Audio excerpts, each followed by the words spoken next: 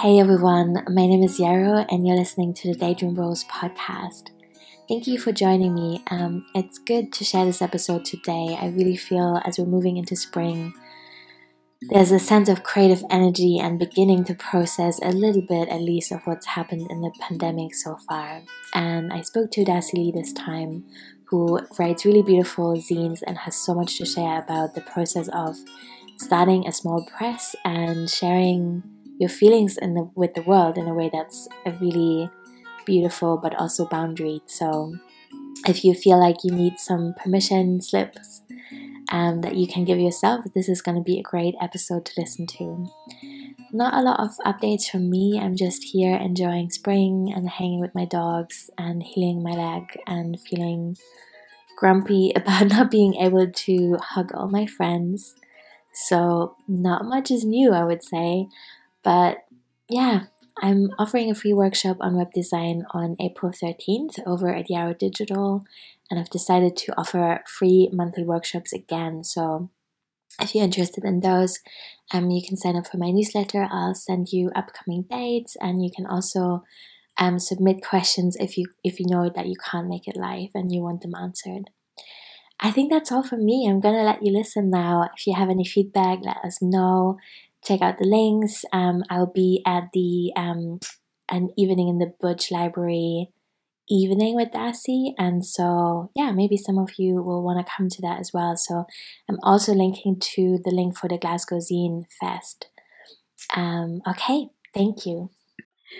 Hi everyone. I love it when interviews begin with giggles, which you know is often the case. But anyway, I'm speaking to Darcy Lee today, who's doing so many beautiful, magical things. I've read all her zines over the years and really love them.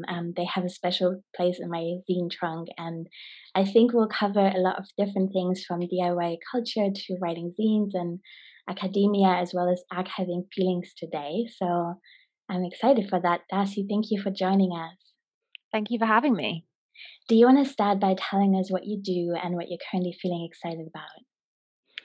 Yes. Well, I make zines, as you said. That might make me a zinester, although how zinesters identify is a whole debate. And I do that under the banner of a small press called Easter Road Press, which I run with my co-publisher, Harry Josephine Giles, who's also my girlfriend and roommate.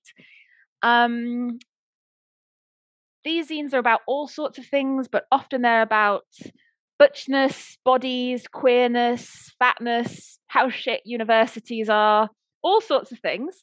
And related to that project or that zine press, I also run a archive called a Butch Archive, which is free and online and at butcharchive.com, where I gather and share things I have found in butch culture. Let me think, what else do I do? Well, when I'm not making zines, or archiving butchness or talking about butchness in a range of different contexts, I'm also an academic, just on the side. And I'll stop there. Cool. I was giggling about that, which you didn't hear and listeners didn't hear because I'm muting myself when I'm listening for the sound quality. But just to say, there's been giggling here. Thank you. Can you tell us a little bit more about how Easter Road Press came to be? I imagine that there's people listening who might also want to start a small press and just feel a bit mystified about the whole thing, and maybe you can share some wisdom. Okay, so I will tell you the story of how it came to be, and then I will share some tips on how to do it. So I guess two personal incidents began Easter Road Press. The first one was that Josie, that's Harry Josephine Giles, really wanted a stamp. So we ordered a stamp. It was a stamp of a seagull eating some chips, which is what seagulls do on Easter Road in Edinburgh, where we live. And we started stamping things. And apparently, all it takes to start a press is to buy a stamp and stamp things. So that's the first origin story of Easter Road Press. The second origin story is that I was having trouble sharing creative stuff publicly and just doing the creative stuff in the first place, finishing the creative stuff and then sharing it publicly. And Josie gave me this really incredible gift of just 24 hours of their life where they basically sat down with me and helped me finish a zine I was working on. Um, they helped me typeset it, and they provided affirmation when I needed it, and made some suggestions about how to sell it and so on, and just gave me the sort of impetus that I needed to do that. And from that one zine, I just got that power somehow to finish and share my creative work, and it became the very first zine to be released by the press, which Josie and I, subsequently built in order to use our stamp. In terms of how you do it, um, it looks like the world is made up of all these, serious institutions, and that you need them or their legitimacy somehow to enable you or legitimize what you're doing. But I guess the very kind of point of zine culture and DIY culture in general is that you don't need any of those things. And so, as I think I illustrated a little bit with the stamp example, we just needed to give ourselves legitimacy. We just needed to say, this is our name, and this is our press, and we're writing it on stuff. And we get contacts from people in the world wanting to talk to the press, wanting to publish us. I put it on my CV that such and such is published with Easter Road Press. It's a press. What else is a press? We just kind of had to take the leap to legitimize our own work. Yeah, that's such a beautiful story, and I love the stamp. I always get really excited when I have posts with your little stamp on it. That is a really great day. And I also totally agree that, yeah, that we just have to give this kind of legitimization to ourselves and each other. And I'm so glad you did that. Which one was the first zine that you made? So the first zine was the first zine that went out in the world, which was by no means the first zine that I made, was 21 Things I Did When I Was Thin, which came out at the beginning of January 2019, so not that long ago. And I had to represent it as a kind of charitable event in order to get myself to do it. So I didn't make any money. I gave all the money to an organization that really needed the money. That was Unis Resist Border Controls. And obviously, it is good to write and sell things and give the money to people who need it, but it was also a little bit of a cover for me to do a scary creative thing in public that I didn't necessarily have the confidence to do in its own right. Yeah, I know that mechanism well, or that coping workaround. It's good. I mean, it's good. I think there could be way more self-destructive things like just not doing the thing at all, right? So, Oh yeah. yeah, it works and it's great and good people get the money and confidence gets built. Yeah, I'm not downplaying it. And I think in zine world in particular, we have a lot of these collective zines, and the money involved is so small that it's very hard to work out where it should go, and how to properly pay collectives for their work and so on. And one way out, which I wouldn't necessarily advocate as the best way out, but one way out is to just give all the money away, which is what we tend to do. Yeah. Cool. This also kind of brings me to my next question. I'm wondering how you're feeling, or how has that feeling maybe evolved over the years of being seen in this creative and more personal way, and how is that different from social media? Maybe is it different to go to a zine fair, for example, and share your work there, or having it be seen on social media? That's such a good question. I think it's difficult for me to say because I haven't shared a lot of work on social media. But for me, the zine form was absolutely essential to my feeling safe enough to share my artistic work, including details of my personal life, because it is a small distribution, thousands of people can see an Instagram post, but if you're really lucky, 100 people might buy your zine. And they've all gone to the effort of sending you £1 or however much, and you've gone to the effort of putting it in an envelope and sending it to them. And if you see their name and you don't want to send it to them, you don't have to. So I think there's something that feels really safe in that,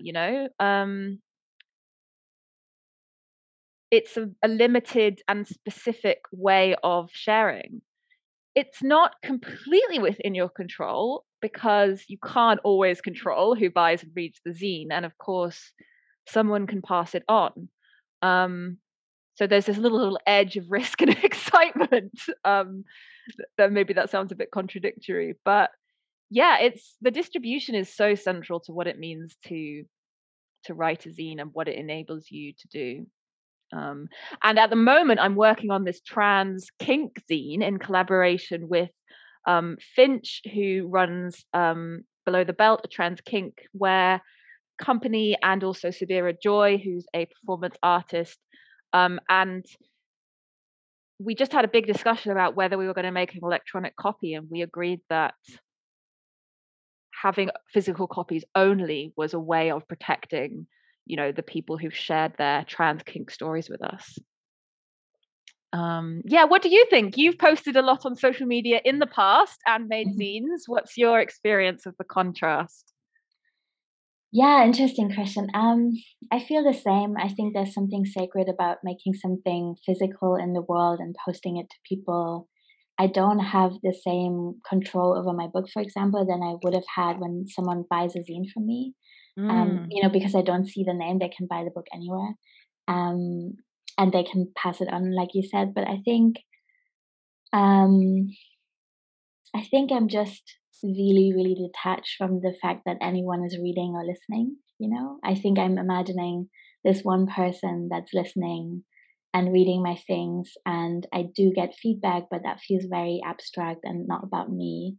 And that's how I make this work. So I don't think that this is a good or the right way, but that's just how it works for me. And I get very confused when real life friends ask me about something that I've shared.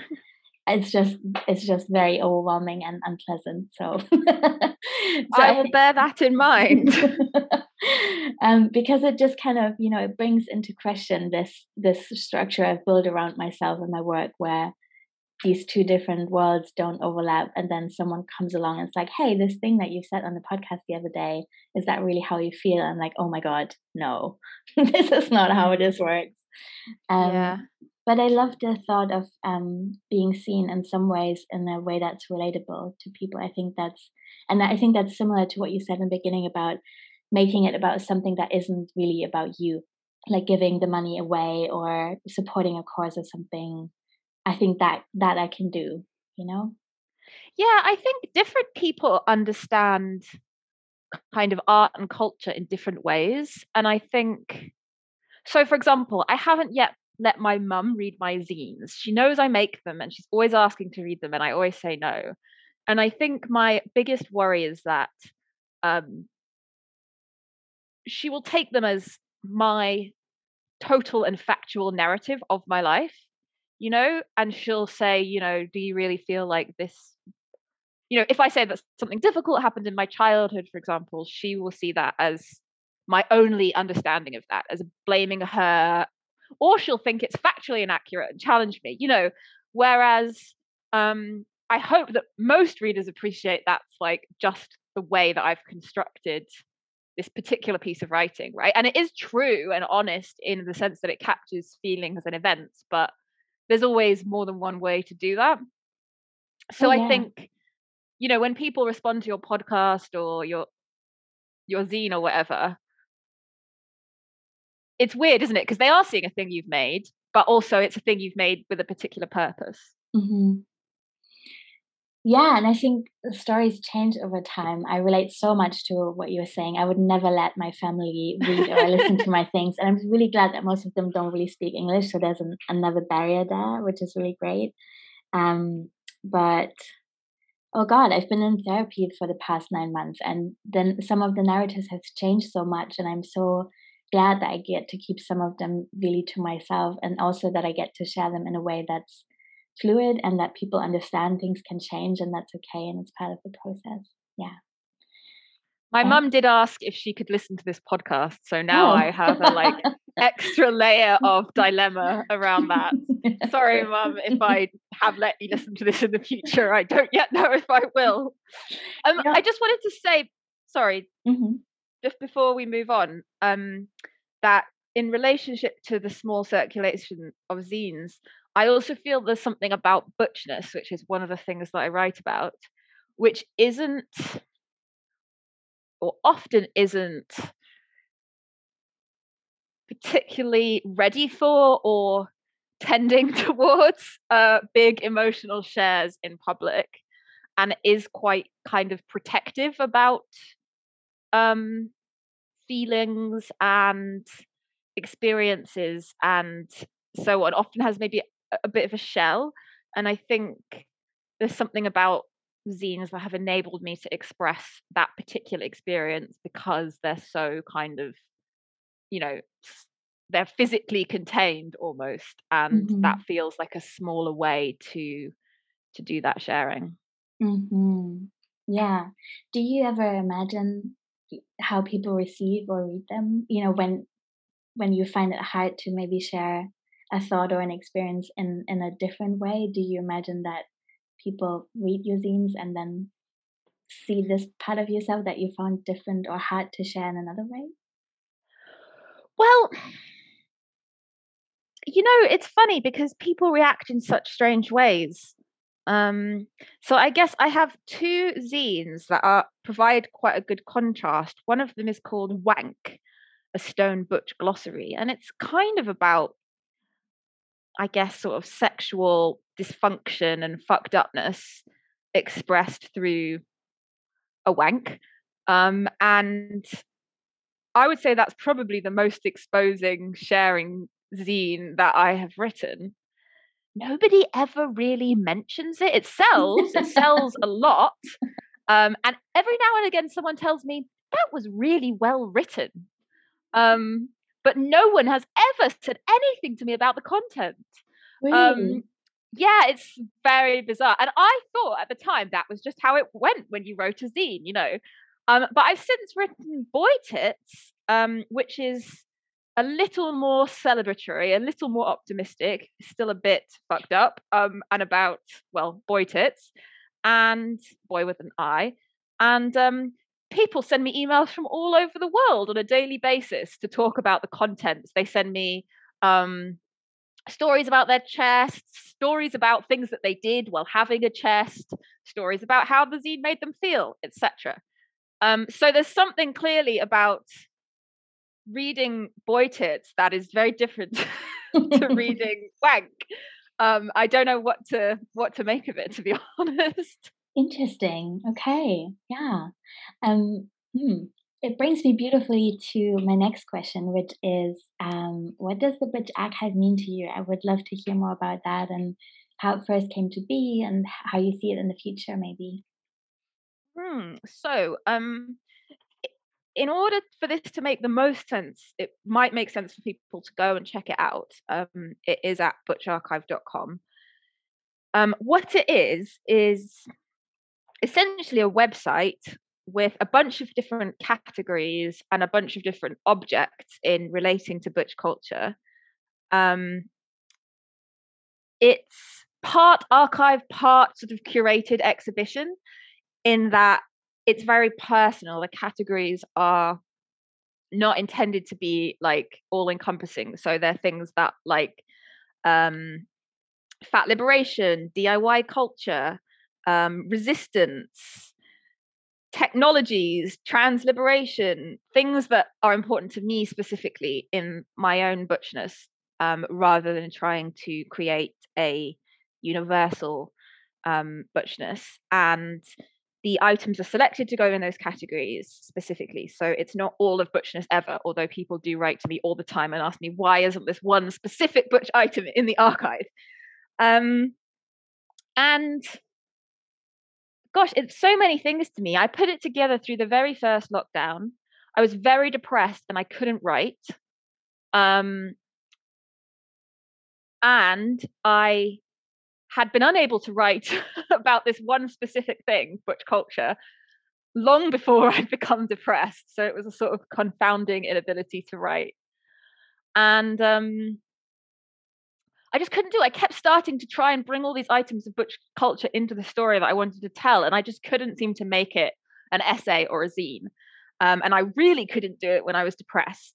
But I kept kind of accumulating butch items and then feelings about those items and looking for butch items and not finding them and then having feelings about not finding them. So what I did was make this archive, and it was particularly good to do it in lockdown because loads of butch culture is out of print and hard to get a hold of, but other archives and libraries were making things available for free in that sort of early free online lockdown frenzy that we all had.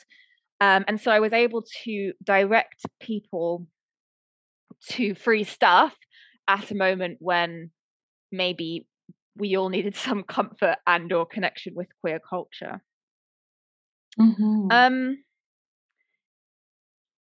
Yeah. Yeah, no, that's great. I mean, it means so many things, Yarrow.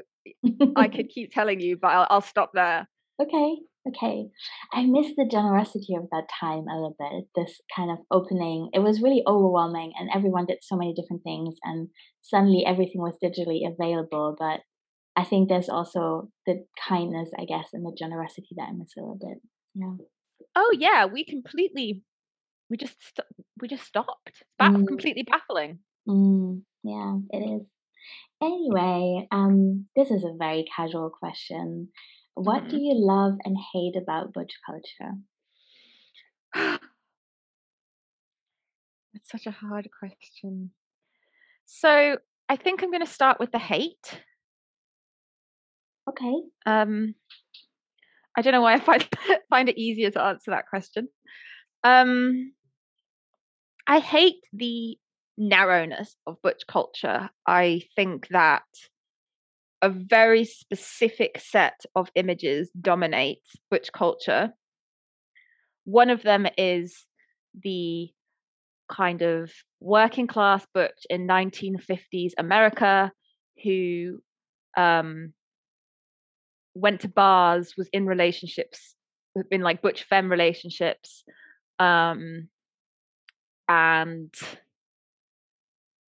only really existed at a very specific point in time in very specific locations in America, but is sort of still looked to as butchness. And those are the kind of butches that you see in Leslie Feinberg's Stone Butch Blues. If people haven't read it, you should. It's free and on their website.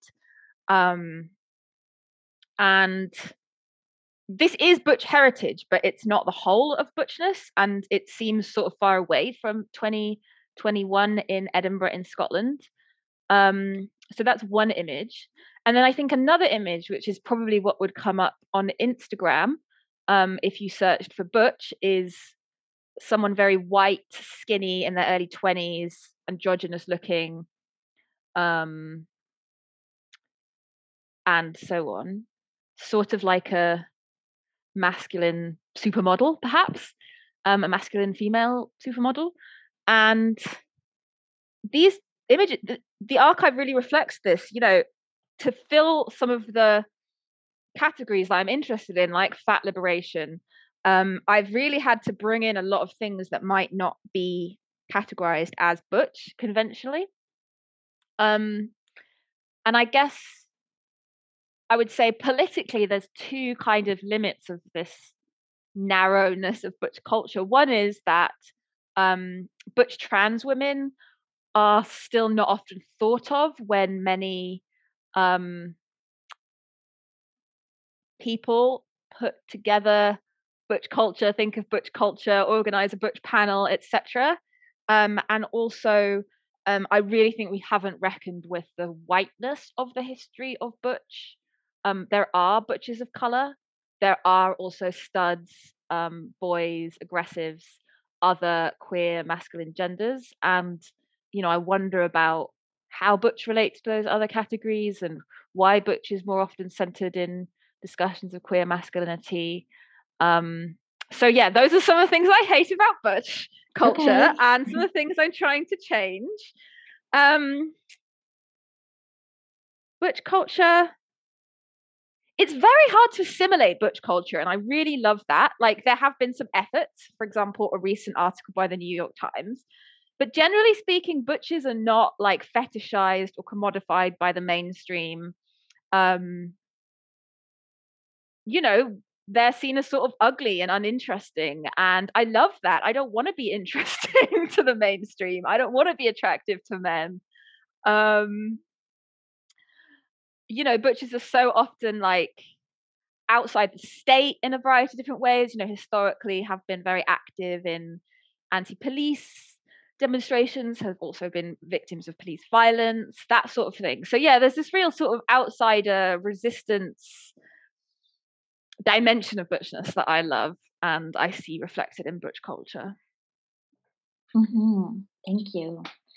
I wonder how your queer imagination has changed over the years, of when maybe the childhood memories where you first remembered even coming across the concept of butchness, and maybe that's relating to archiving in some way, right? Because we have before the internet, you and I were teenagers, partially, I think, before the internet. Is that right for you?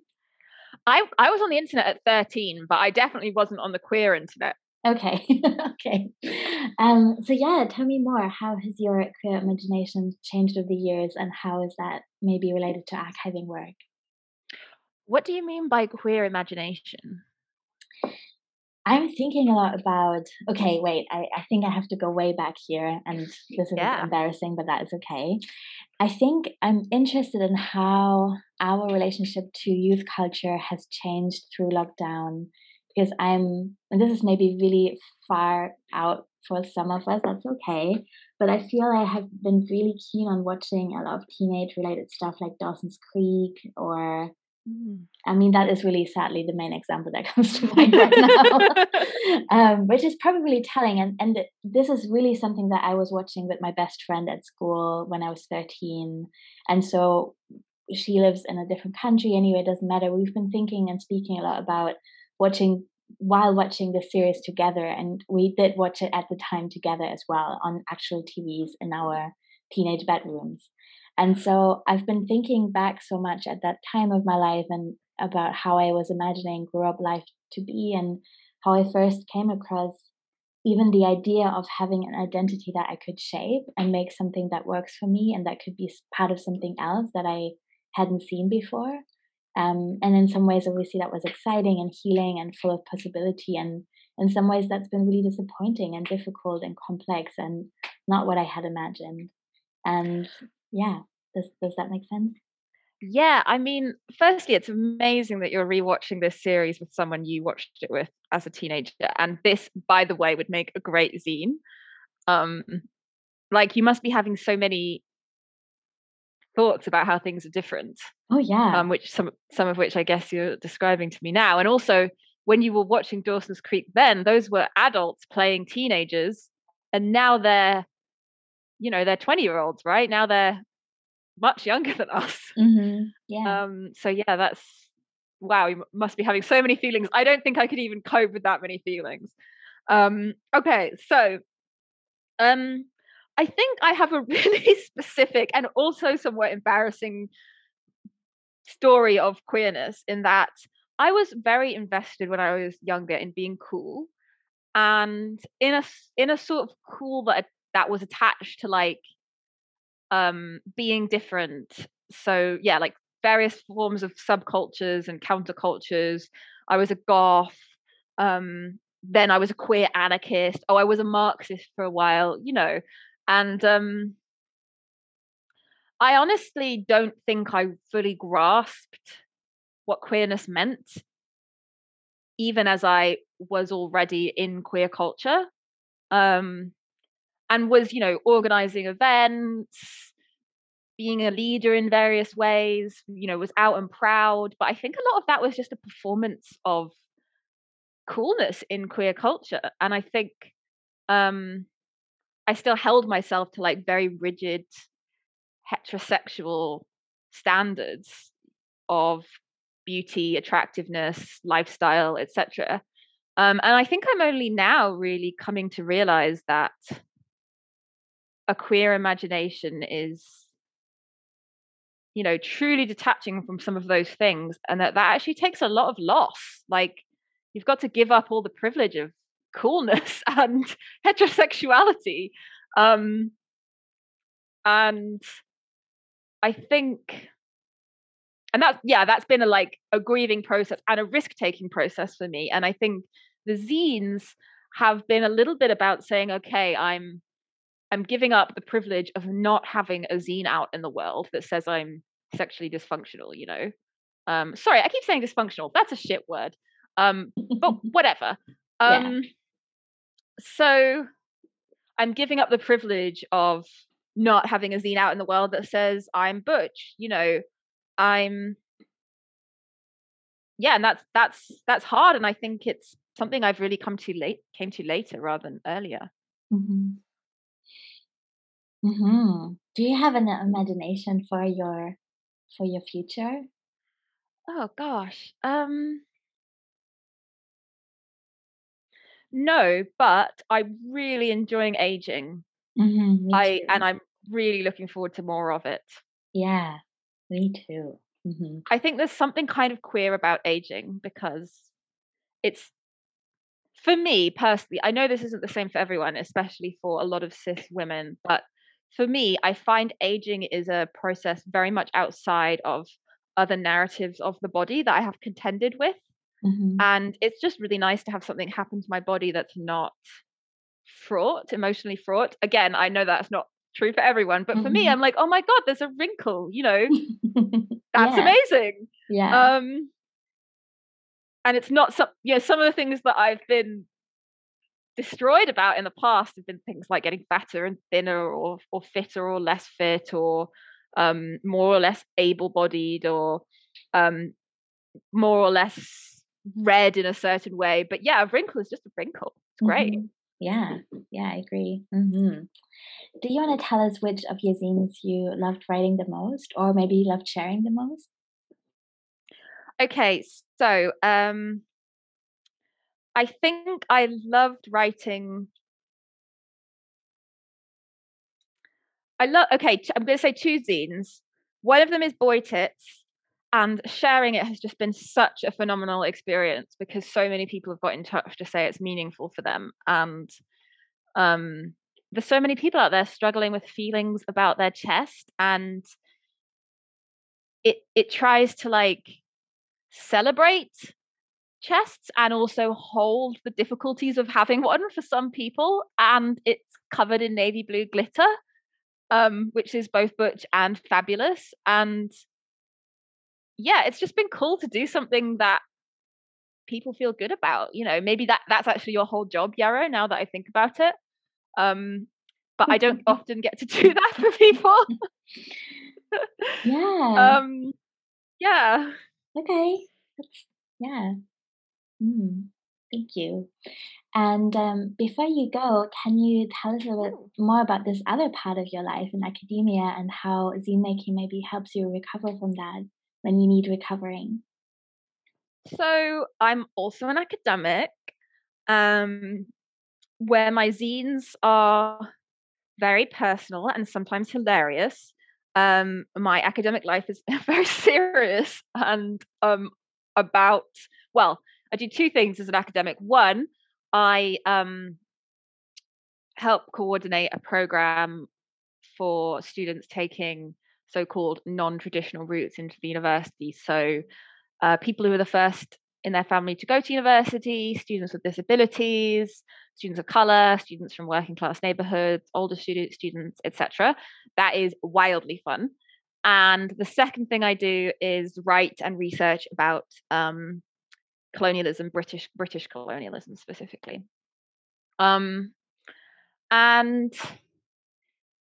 yeah, there's a lot of offices involved. There are meetings, there are hierarchies, there are careers, there are, horrific job cuts and so on. And it's a very coercive environment, the university. And with regards to writing specifically, it's so disempowering, I cannot tell you. So you're writing for a journal or a publisher. You have to write something that is interesting to them. You have to write in the language that is relevant to them. You have to make arguments that are convincing to them. You have to do this to keep your job. And you're rewarded more for writing for more conservative publishers.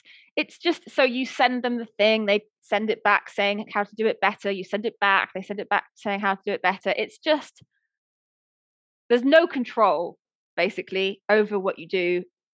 You're not encouraged to have an original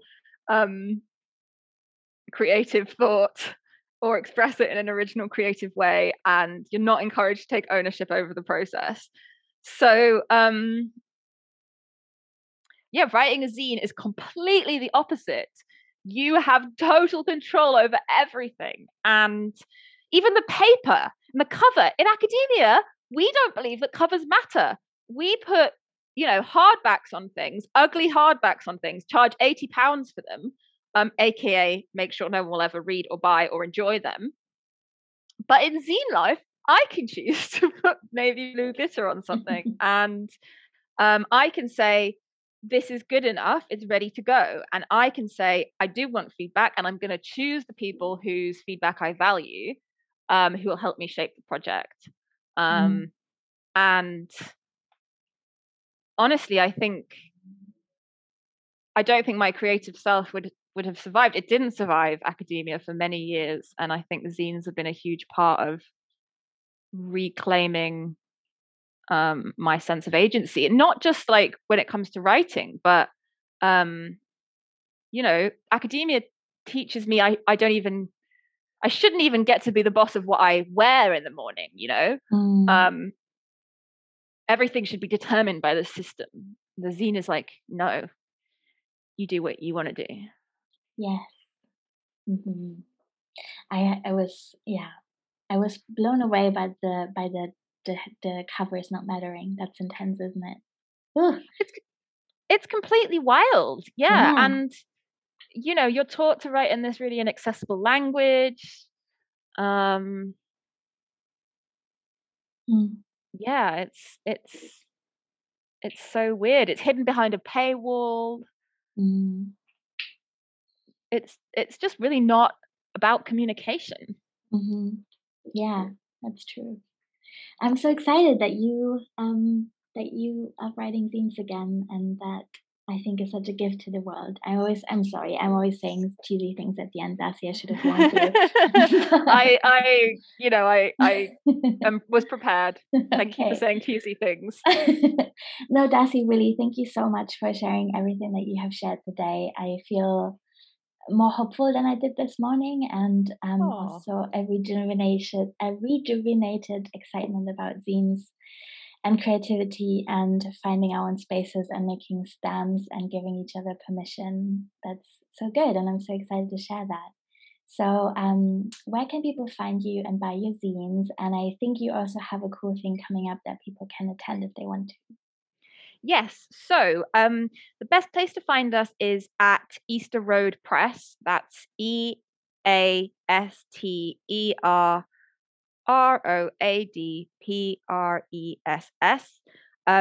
That's on Instagram. We do have a Facebook account, but we don't really use it. It's the same. And then through our link in our bio on Instagram, you can find our shop. It's not the best stocked at the moment, but it will be more stocked over the coming days.